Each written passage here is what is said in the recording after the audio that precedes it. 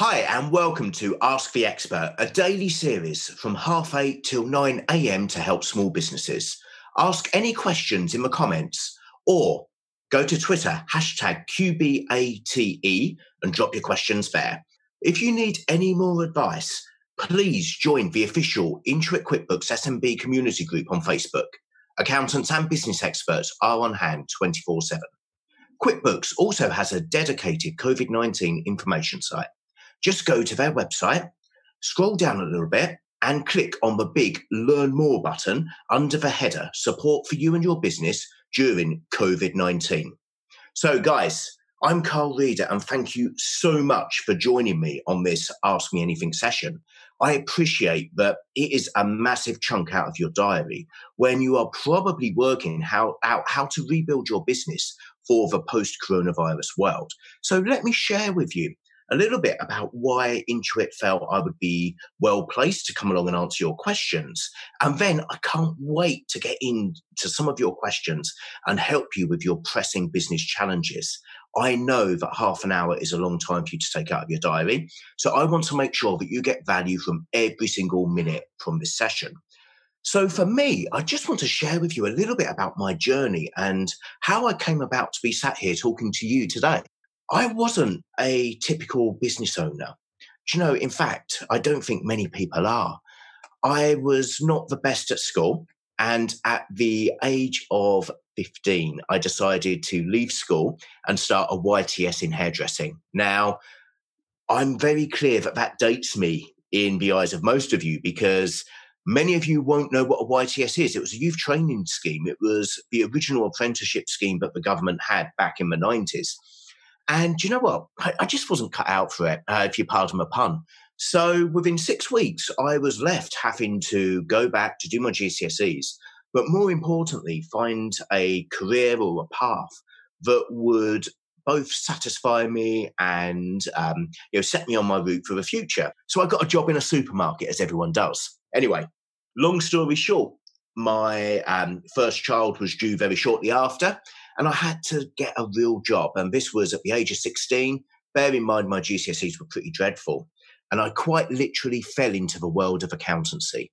So I opened up the job paper on a Thursday, went for 2 interviews at accountancy firms, one at the army, fell into accountancy. So if we fast forward from there, you can see that I was perhaps an accidental professional because I certainly didn't intend to be an accountant, and I'm certainly not an accountant now. But that was how I fell into business. And what I found was that I was very much a square peg in a round hole. So I would, add up numbers, but I found it really boring, to be honest.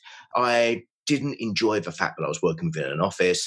And the opportunity came up quite early on to go out and meet business owners. And do you know what I did? I just asked for very simple questions. I asked them why. Why did you do this? Why did you do that? And I must have been seen at that point as the annoying 20-year-old who was going out and didn't really know what he was doing because every second word was why, why, why. But before long, I'd spoken to hundreds of business owners and I realized that actually the combined experience of dealing with lots of business owners was far more beneficial than my accounting knowledge. It was far more beneficial that I understood why, for example, an off license might buy their stock from the cash and carry rather than a supermarket, whilst on the face of it, the supermarket is cheaper. I started to understand why business owners made the decisions that they did. I started to understand a little bit more about the processes of marketing, the processes of sales, of operations, and it helped broaden my commercial knowledge. So if we fast forward, I ended up being involved in the buyout of the practice that I was at. So bought that out about the age of 27. And by that point, I was long past doing any kind of finances. So quick health warning, guys, I'm not going to answer any accounting questions. Let's just make that clear now. If you want to know where something goes in your QuickBooks, speak to your accountant. But I will help you on the consolidated knowledge from thousands and thousands of businesses. I was very fortunate in 2015, I believe. I was offered the chance to write my first book, The Startup Coach. So the Startup Coach was based on my experience by then of dealing with thousands of businesses. I built it as quite a workbook to help encourage people to really start doing their own thing. 2016, I wrote the Franchising Handbook. I became a board director of the British Franchise Association. I became an ambassador of IPSE, the trade body of the self-employed. And since then, my journey has just gone in an amazing way. So where am I at now?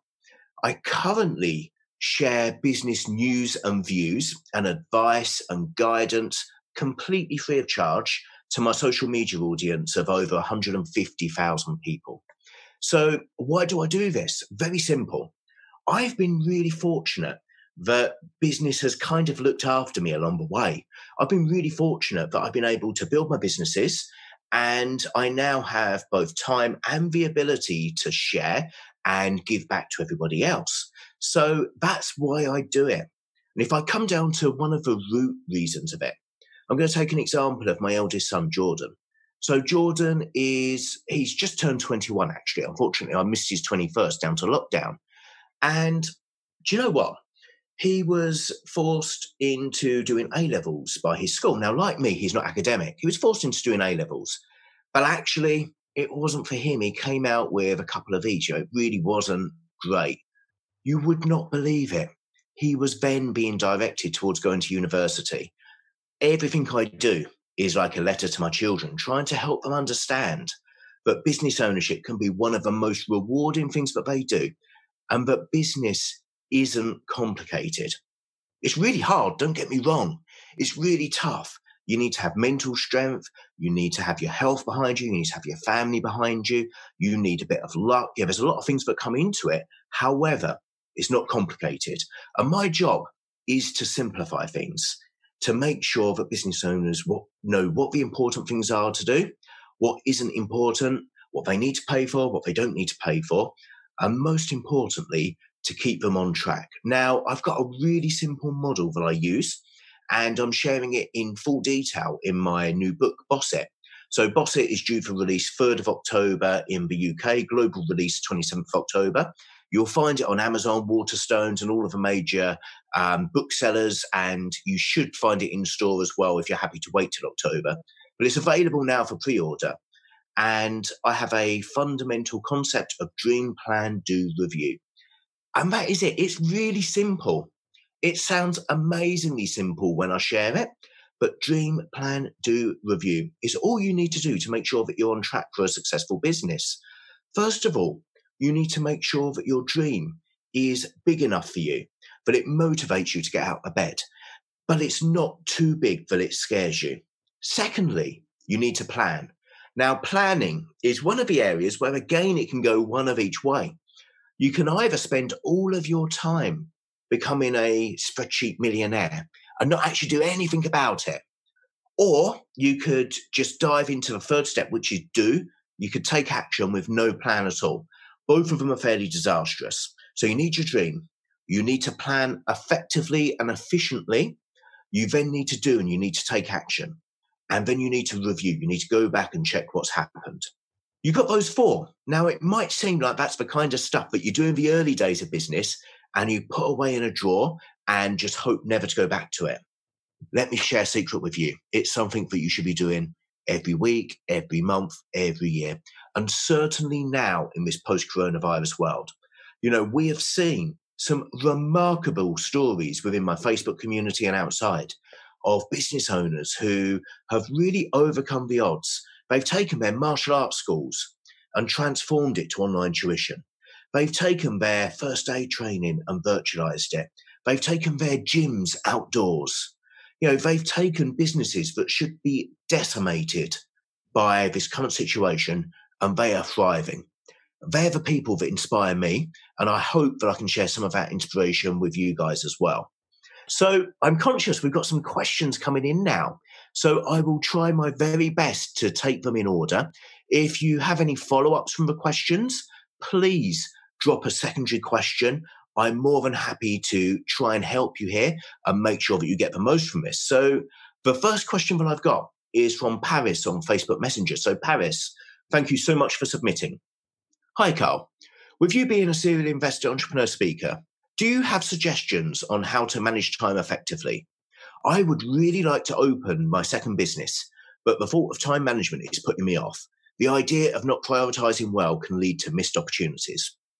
Okay, so that's a multifaceted question, and I'll try to answer it as best as possible. Time management is absolutely key for juggling various balls because as a business owner, and I prefer to refer to myself as business owner rather than entrepreneur or anything like that, it's just kind of what I do. But as a business owner, you have a variety of demands, whether you've got one business, two businesses, three businesses, or 200 businesses.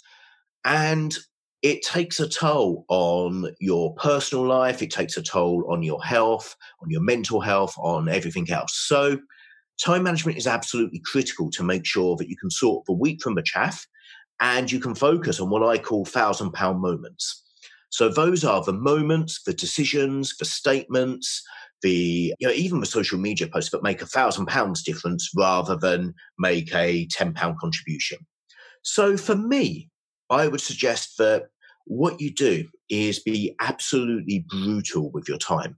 You need to make sure that you value every single moment of your day in the same way that you might value every pound in your bank, or you might value every family member or friend or social media contact. You need to make sure that you place that value on it. Now, I use a couple of principles to try and help me. The first one is from Stephen R. Covey, The 7 Habits of Highly Effective People, which is an amazing book if you've not read it. It has 7 habits of productivity and well-being, and it really was quite a steering force in my early days of personal development and trying to get to understand myself. Now, within the 7 habits, Covey recommends splitting your time as a matrix between important, not important, urgent, and not urgent. Now, most of us get consumed by things that are urgent, but not necessarily important. So if a phone is ringing and you go to pick it up, if somebody's calling you, it's urgent for them, but it's not necessarily urgent for you. So you need to make sure that you really do prioritize your own urgency. And most importantly, that you focus on the stuff that's not urgent, but important. So this is for stuff like systemizing your business. This is for stuff that's working on your business, not doing the stuff that's needed to hit deadline. Now, by doing that, you amazingly reduce a number of the urgent things. The second thing is another book suggestion, The 4-Hour Workweek from Tim Ferriss. Now, that one was a real eye-opener for me for allowing me to really open my mind to a different way of working. He doesn't work 4 hours. He works 7 hours, but he works extremely productively. It gave me some practical tools in terms of email management, in terms of delegation, in terms of using a PA, and it was remarkable. So they would be the 2 resources that I would send you to from a time management perspective. But please also don't overburden yourself. I make sure that I only focus on a new project when my existing businesses can work without me. If I'm involved within the process, then it's not at the stage where I can look at another project. So I hope, Paris, that's answered your question. I'm going to move on to Philip. So Philip, thank you so much for sharing your question by Twitter DM. What is my advice for feeling comfortable speaking in front of people on stage and becoming a good speaker? So, Philip, you probably didn't hear my first ever talk, so I'm going to share it with you. It went really well in my own mind. It was great. I turned up, there was 15 people in the room, I had some slides, and I talked for 2 hours. I was only booked for 20 minutes. And that was pretty dreadful. I wanted the ground to open up when I realized what a faux pas that was. I wasn't very slick. I rushed through my slides at certain points. I dwelled on my slides. I went off on a tangent. I started having conversations with individuals. So I became quite worried about it. Second time, I got up on stage and I died on my feet. My throat was dry. I was nervous. It felt like I was sweating and it was dreadful. Do you know how I got through it and how I became comfortable?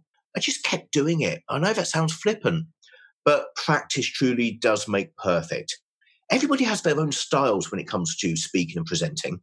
But what you need to remember is if you're speaking to 1 person, 2 people, 10 people, 20 people, 2,000 people, 10,000 people, there is actually no difference in what you're bringing to the table.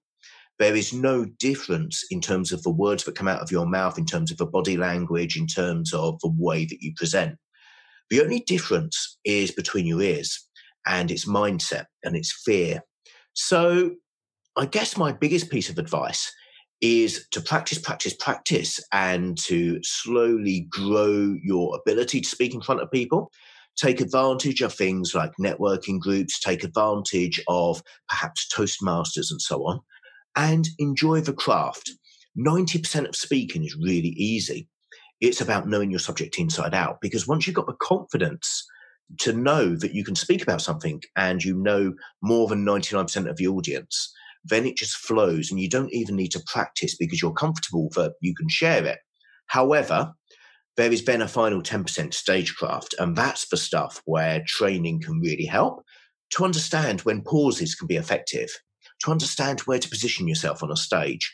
That kind of stuff is vital for a great performance. But if you can get to the 90%, which you can get to through practice, you will be better than 99% of speakers. Now, Natalie, Facebook Messenger, thank you, Natalie. I'm setting up my own company and have a background in finance, so on that front, I'm sorted. Thank you, Natalie. Didn't want to ask any difficult finance questions, but I don't know anything about marketing. I'm super keen to learn more about that world. Where do you think I should start? And what do you think is most important for a new small company run by one person? So marketing can be an absolute money drain for businesses if you're not prepared. And I'm sure you know, with a finance background, that there's trackable marketing and non-trackable marketing. And things like, let's say, designing a website or designing a logo is not particularly trackable at all. And you can't correlate a pound that you spend versus a pound return.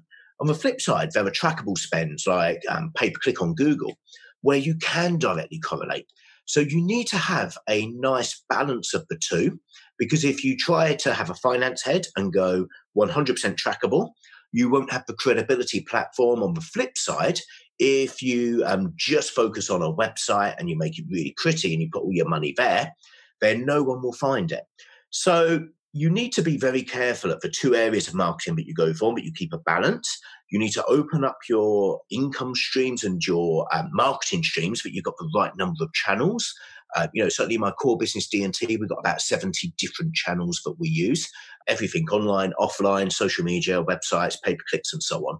We have loads of different ways of distributing and de-risking our marketing as much as possible. But I would also suggest, if you are a new small company being run by one person, that you strongly consider building your own personal brand. Because if you were to, let's say, give your company a name, let's say your company is Super Widgets Limited, and you're selling widgets and they're super. People aren't buying from Super Widgets Limited, they're buying from Natalie. And the same is actually true with bigger companies, but we're only as a society just becoming to realize that. And I believe in the post-COVID world that this is going to become more and more relevant, because business is no longer B2B or B2C. It's H to H, human to human. And even if it's one big corporate and another big corporate dealing with each other, it's not the two companies dealing with each other, it's the individuals within that company. So the one strength that you've got, Natalie, is that you've got no brand guidelines, you've got no rules and regulations that you need to adhere to as yourself.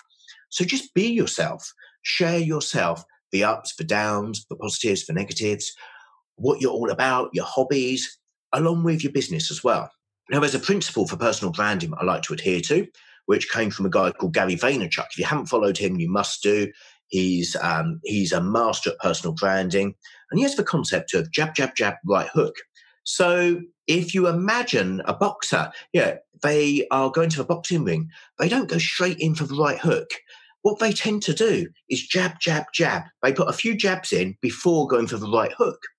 And the jabs are the community building. They are the society building. They are giving back to your community and earning permission in the boxing match to then land the right hook.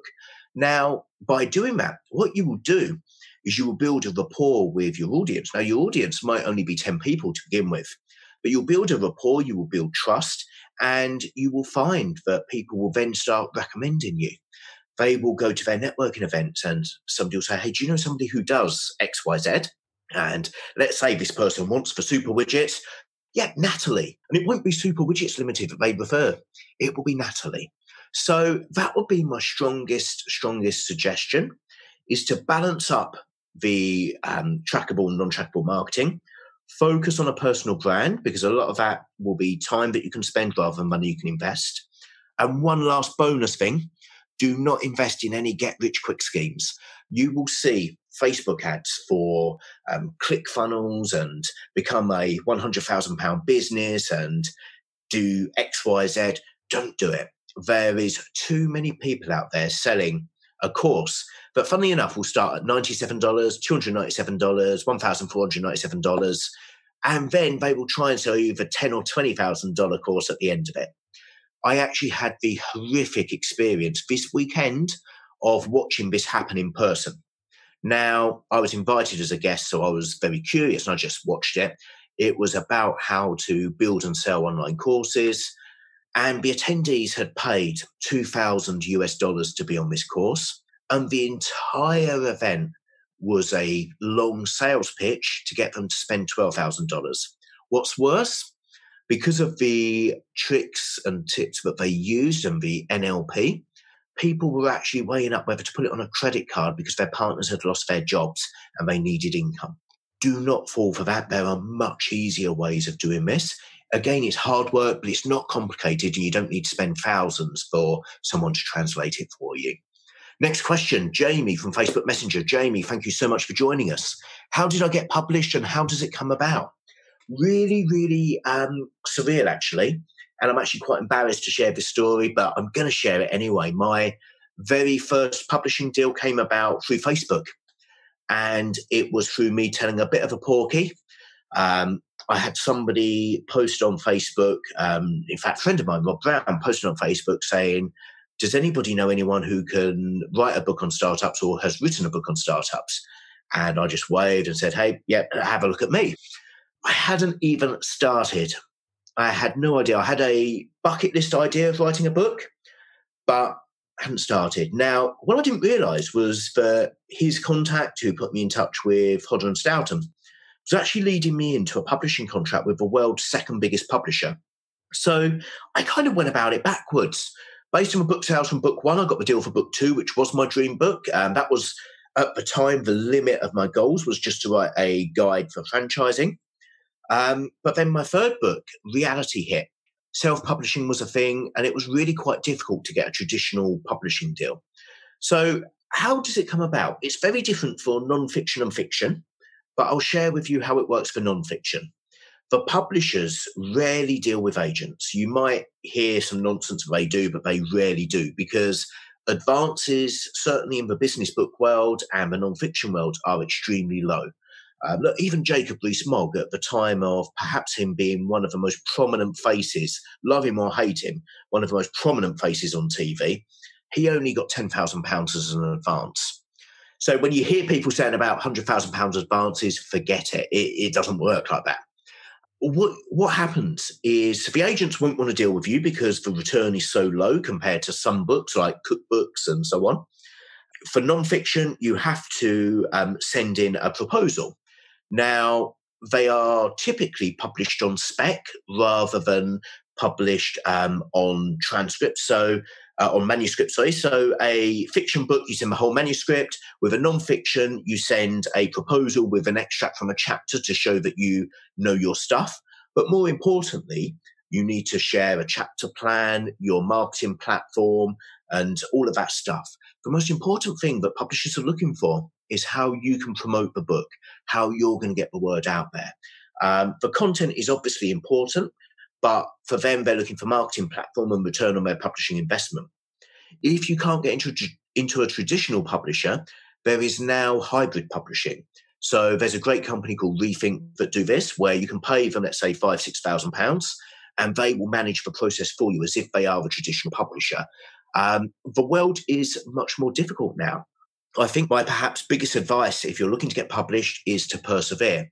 With the volume of online information nowadays, people don't necessarily buy books so much, and it's a whole lot easier to get out there, so there's a lot more noise as well.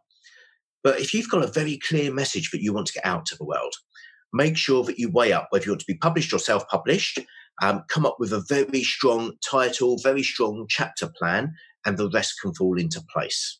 Angelica, thank you so much for your Twitter DM. Being in lockdown, it's made me think about starting my own business in something I'm passionate about, which is fitness. I'm currently on furlough. I'd love to set up a fitness apparel brand, but I don't know where to start. Can you have any advice for that? Good luck. Lots of people are doing it, Angelica. But look, there is a huge growing market in fitness. And I think that we're going to see an interesting trend in fitness where after COVID-19, I think that the traditional gym is, its days are numbered because of social distancing, because of the sheer cost of running a gym and also price pressures. So what we're going to find instead, Angelica, is that people will continue the Joe Wicks effect. And they will look to actually train in their front room. Their gym will now be their lounge. And rather than spending their money on a gym membership, they will spend their money on fitness wear, which has also kind of crossed into the fashion world nowadays. They will spend their money on home equipment and so on. So I think there is an opportunity here, but it's extremely hard to break through with messaging. Gymshark did amazingly well at breaking through. There have been a few others that have broken through as well, but many stay as niche players. Now, what I would suggest is, if you can, I would be strongly looking at the influencer model right now, looking at getting influencers to wear your kit and share it on social media and so on. But that's what everyone's doing. But I would narrow it down a little bit because everyone's doing it. So I would focus not just on your product of what you're doing, but I would then take it a step down and focus on, who is my precise customer? So for many, they go with their customers being anybody and everybody, but they get bodybuilders or ultra fit PTs to wear their stuff. If your ideal customer is, let's say, take me, a balding old bloke who's got a bit of a belly on him, have a think about how you could work with the influencers in your space to create a campaign that resonates with your target audience. So it might be, let's say your audience is 50-year-old ladies who are looking to go to the gym. What I would suggest for them is that you create a plan that can go viral. They can share it with their friends. They can then look at wearing your kit in that process. And I think that will really help build some traction and differentiate you from everybody else. Now, I'm conscious that we are coming up to the end of time here. I've got some further questions here. So what I'm going to do, with your permission, is I'm going to share these questions anonymously, the ones that have been left over within my Facebook group, which is www.carlreader.com/QB. There's a link to it there. So that's carlreader.com/QB. And I will share a supplementary video answering the remaining questions. So Nick, Caroline, second Caroline, I haven't forgotten you at all. And I will get to your questions, but I will need to run a second video on it if that's okay. That's right, and Sean as well. So any questions, please get in touch with the QB support team on Facebook or reach out to me. As I mentioned, you can contact me. Best way is through www.carlreader.com/QB. It will get you access to my free of charge post-COVID-19 recovery video series. It will get you my bullet point business series, and also I'll share with you details of a Facebook community. So it'll be great to see you there. You can also follow me on socials at Carl Reader. Now, coming up tomorrow on Ask the Expert is Laura Hitchcock, who runs Little Stuff, the award-winning lifestyle website for parents of teenagers. I've got teenagers myself. I need support, so I'm going to be speaking to her. I'm going to be joining it. A reminder, if you need any more advice, join the official Intuit QuickBooks SMB community group on Facebook. Accountants and business experts are on hand 24/7. Thank you and stay safe.